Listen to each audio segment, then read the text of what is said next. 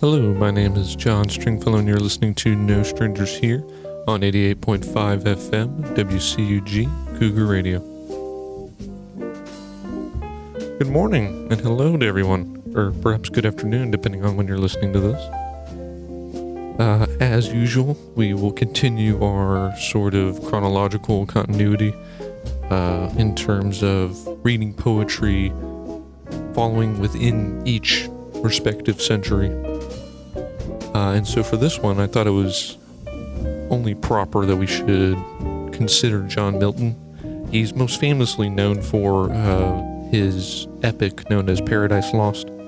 But a lot of people tend to forget or not consider some of his other works, his other poems that he published during his lifetime and posthumously. And so for this poem, I thought it was intriguing that we should talk about age in terms of generations.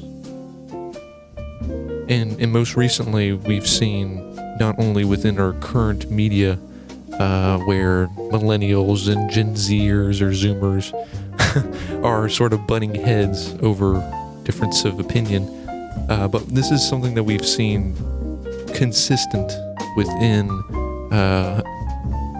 history, where the previous generation believes in a certain set of beliefs, and then the next generation may be more progressive, or maybe even more conservative than the previous, and then fights against, the older generation. And so there's a interesting dynamic there that sometimes becomes overwhelming, but sometimes also can be rather futile. And so I felt that it was only proper, due to what we're seeing currently in the media, of people blowing up out of proportions on certain issues, that really, can be more or less not important, such as fashion opinions, or what's cool and what's not cool. And so I felt that this poem had a little bit to do with that in relation, but it also seems, again, which seems to be a theme within this radio show, a lot to do with the self and self-image. And so I will be reciting for you I Did But Prompt the Age by John Milton. I did but prompt the age to quit their clogs, but the known rules of ancient liberty, when straight a barbarous noise environs me, of owls and cuckoos, asses, apes, and dogs. As when those hinds that were transformed to frogs railed at Lano's twin-born prodigy, which after held the sun and moon in fee. But this is got by, casting pearls to hogs, that bawl for freedom to their senseless mood, and still revolt when truth would set them free. License, they mean when they cry liberty. For who loves the most first be wise and good, but from that mark how far they rove we see, for all this waste of wealth and loss of blood.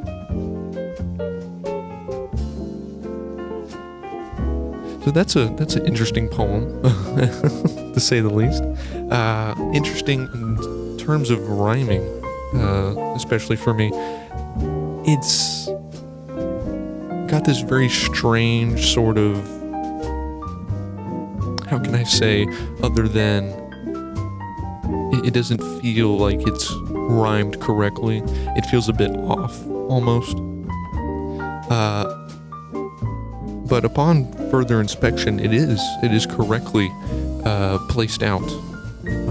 It's designed in such a way to feel kind of off, which I think may add actually to the overall message of the poem, that things don't always feel right, that something feels amiss.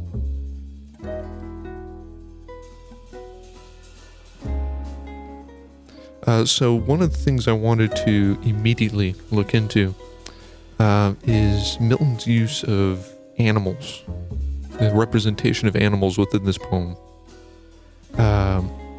Here we hear when he writes, when straight a barbarous noise environs me, of owls and cuckoos, asses, apes, and dogs. and as when those hides that were transformed to frogs railed at Latona's twin-born prodigy. So, what all does that mean, essentially? Why was he using specifically cuckoos, donkeys, apes like gorillas, and dogs specifically? Why those animals? What do those animals represent? Do they have a connection between each other? Is there an underlying message from each one that all combined contribute towards the poem?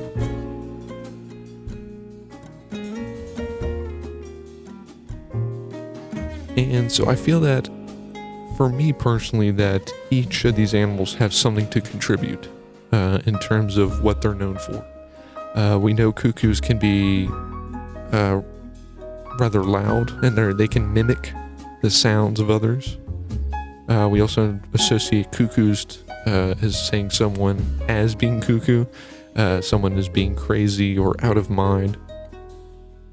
As for asses, or donkeys in this case, we know donkeys can be rather stubborn, but they in that they can sort of be a very independent animal. They're not very easy to tame in terms of getting them to work or getting them to follow along. Apes are very large animals. They're very aggressive animals. We know that apes, in the wild at least, have a sort of hierarchy system.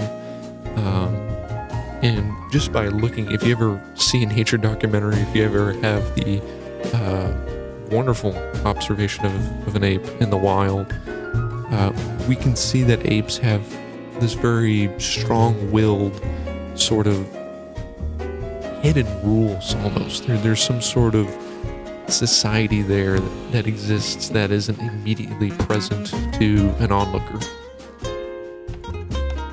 And as for dogs are known to be not only good companions, but on their own. If you ever see wild dogs, like coyotes, wolves, they hunt in packs, and they can be rather dangerous or vicious at times. So I think that each of these animals has something to contribute in terms of what they're associated with. As for owls are usually typically, we usually think of owls as being wise, being old, as they're depicted within, media, whether it's in films, whether it's in books. We also know owls to be nighttime predators. They're silent, and they don't make a sound when they're hunting. So I think each of these animals has something to contribute in terms of what, I don't want to say powers, but their abilities. But when Milton mentions all of these animals, it's almost as though he designates them all to just one kind. After he lists them off, he then follows with, as when those hides they were transformed to frogs. So, we know frogs as to being very slimy, or at least have a mucus to them. We know them, they can be loud, they're jumpy, but they're not necessarily outwardly friendly, so to say. It's not, at least in my experience, it hasn't been typical that a frog will just casually come up to a person and hop along with them. Unless it's Kermit the Frog we're talking about. So when Milton mentions the hides, it's almost as if he's talking about the animal skins, mentioning the fur or the feathers of those animals. And it feels as though he's saying that the hides are sort of a cape, almost, something that is hiding, or something that is concealing what's on the inside. And from what it sounds like, Milton is saying that the frogs are being hidden within the hides of owls, cuckoos, donkeys, apes, and dogs.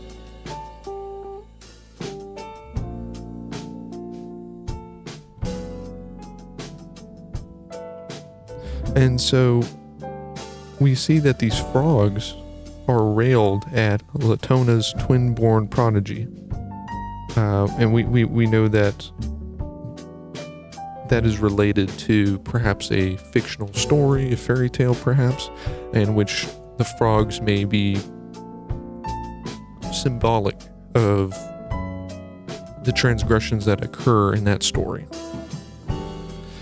But nevertheless, we understand that this is something where we see a smaller force trying to attack or make an impression upon a larger force.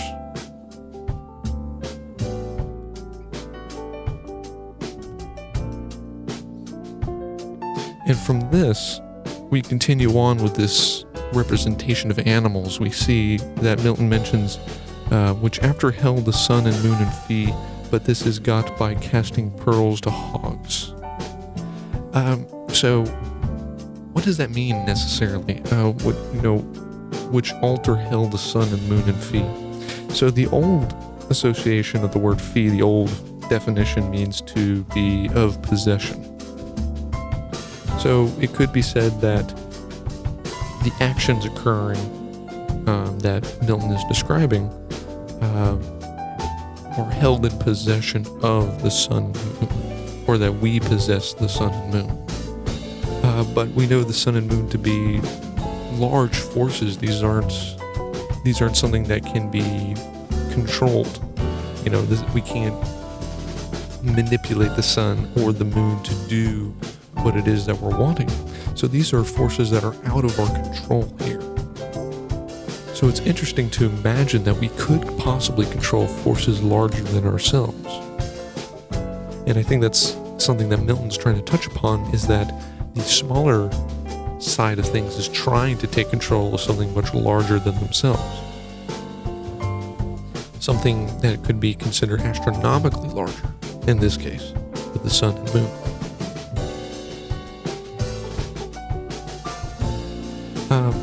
But when Milton mentions this, he also mentions about how futile it is by writing, but this is got by casting pearls to hogs. Casting pearls to hogs. So, for me at least, upon reading this and interpreting it, it sounds as though Milton is saying that this is to trying to control and change everything to our own personal desires is just as good as trying to throw a necklace of pearls to pigs. What does that accomplish? It doesn't really accomplish anything other than perhaps these hogs look rather goofy with pearl necklaces. Of course, this could also be seen as maybe perhaps a commentary on terms of society and class. More often than not, you will see pigs being the symbol of people on the higher end of society. I know you can look through catalogs of songs such as perhaps the Beatles, where pigs are used as a way to describe people who are well off. We also understand in Animal Farm that pigs are represent intelligence, and that they represent the metaphorical leaders, they are the symbols of the leaders during the Bolshevik Revolution. And so I suppose, being that this poem so old that it is, Milton here isn't necessarily trying to get at the idea that pigs are what we know of them today, of course. They have an older meaning, but I think what he's trying to say here is that if you're trying to change something so large and so big, and you being ever so small, that it's a exercise in futility. And that could be meaning as though you can't do it alone. It's something that not only one person can do, or that the change that's trying to occur may not always be the best way forward. In a way, you have to consider the consequences of that change when it is occurring. And you also have to realize there are certain things that just can't be changed. But even though something can't be changed, that doesn't mean necessarily you have to follow in accordance to it. Change occurs because we attempt to alter what we've seen. We say what we've seen is wrong, or we say what we've seen could be done better, and we work towards the idea of how we can change that for the better. But everyone's different. Everyone has a difference of opinion. Everyone has different thoughts and beliefs. And because of that, not everyone is going to be willing to change, or everyone's not going to be willing to follow along in terms of change. There are certain things that people feel comfortable with. There are certain things that people feel right about. And just because you may feel that those people are wrong doesn't necessarily mean that it gives you the right to change how they believe or how they think. And that can be seen in multiple forms of media, in multiple forms and angles of our society. It would be like if I were to come up to somebody who thought that, say perhaps a really cheesy movie is one of the best movies of all time. If that was their thought and opinion, and I came up to them and said, no, you're wrong, what right do I have to say that that person's wrong for believing that this movie is in fact the best movie ever made? Granted that that's a very small, minuscule representation of what I think Milton's trying to hint at, but nevertheless, I think it still uses the same sort of exercise that Milton is expressing here. That some things can't be changed, and that some things, when change does occur, doesn't mean that everyone's going to agree.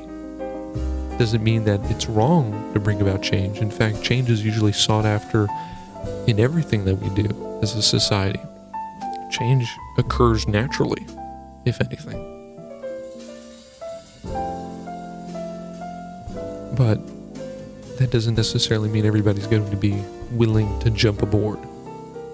And we shouldn't feel that we have to persecute people or downplay people who are not so willing, or people who just don't understand. But later on in the poem, Milton expresses the bawl for freedom in their senseless mood, and still revolt when truth would set them free. License they mean when they cry liberty, for who loves that must first be wise and good. But from that mark how far they rove we see, for all this waste of wealth and loss of blood. So again, it seems that Milton is expressing more of the futility. It sounds as though he's describing a group of people who are trying to make a change, but from Milton's perspective, it feels that they're either not going far enough, or that the change they seek isn't really going to be the solution to their problems. For example, war. War has been a catastrophe that has plagued humanity since the very beginning of time. And it time and time again, it's proven to be an evil that seems to be something we can't really shake away from. We've cried for peace, we've cried for liberty, we've cried for a better, brighter future, but it just seems that no matter what we do, war, some way, somehow, always keeps to reoccur. It just goes by a different name, it just goes by a different means, but it keeps on coming back for some reason. And so, more often than not, when war does occur, you have people on different sides who believe in difference and who aren't going to agree and then resort to violence to settle these issues. And that's so unfortunate. War has been the cause for the loss of loved ones. War has been the cause of the destruction of the individual. And it seems that war continues to happen. Whether it's a full-scale combat war, whether it's an internal affair between different groups, different sections of society, or whether it's a war within your own household. It seems to tear at the hearts and minds of people, and it continues to do so. And so what I think Milton's trying to say here is that he's not degrading the idea of change. He's not saying that people are wrong for seeking change. But I think what he's trying to say is that the way we go about change is very violent at times, and it can be incredibly aggressive depending on what it is you're fighting for. It's not wrong to seek change. It's not wrong to fight for something that is meaningful to you and fight for something that would benefit society. But that doesn't necessarily mean that change has to be done in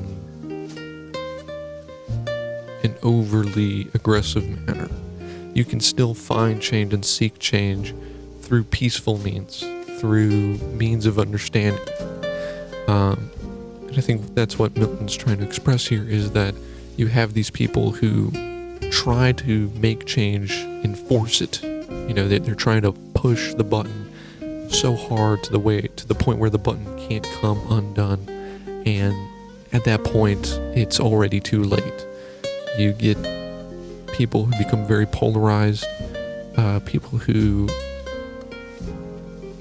over-exaggerate and make it a mountain out of a molehill. And again, that isn't to say that issues aren't important or issues aren't nearly as big enough. That's to say that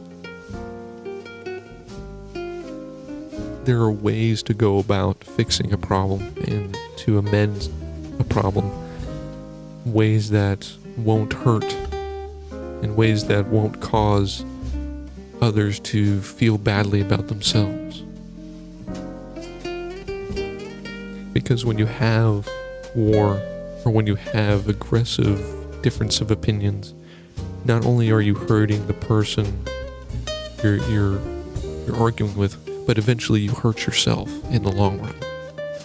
Whether it's a day later, a week later, a year later, a decade later, eventually it comes back around to you. And you realize what you said, what you did, and the ways you went about doing it were hurtful. And so that's what I think Milton's trying to say, is that when seeking out the easiest solution, it usually tends to lead to aggression or violence. And that way of trying to solve a problem is not the best way. And it just leads to nothing. It doesn't really solve anything when you try to solve a solution by violent force. Because in the end, as Milton says, for all this waste of wealth and loss of blood, in the end, that's all that happens. People get hurt, people die, and a lot of money is dispersed and goes into the pockets of others. And so, I don't mean to make this particular episode a sad one, and I don't mean to make this particular episode one that causes anyone to feel depressed or angry. But I feel that what Milton's trying to say here is that change can occur by peaceful means, and that there are better ways to make our lives better. And to me, that feels like a message of hope. A message that humanity has had mistakes time and time again. Ones that we've caused, ones that have occurred to us. But we can be better, we can do better, and we can cause a better, brighter future. And lead the next generation and lead the world into a future that we feel good, safe, and comfortable with. So I hope that was the message that can be taken away from this, is that there is a better, brighter future, and there is still hope in the world, even when it feels like the world is about to break, and it feels as if though all sides are fighting and arguing against each other.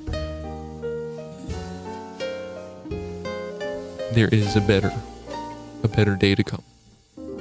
And that is all for this episode for now. Next episode, we'll be covering, of course, I'm thinking of going ahead and going into the mid-18th century,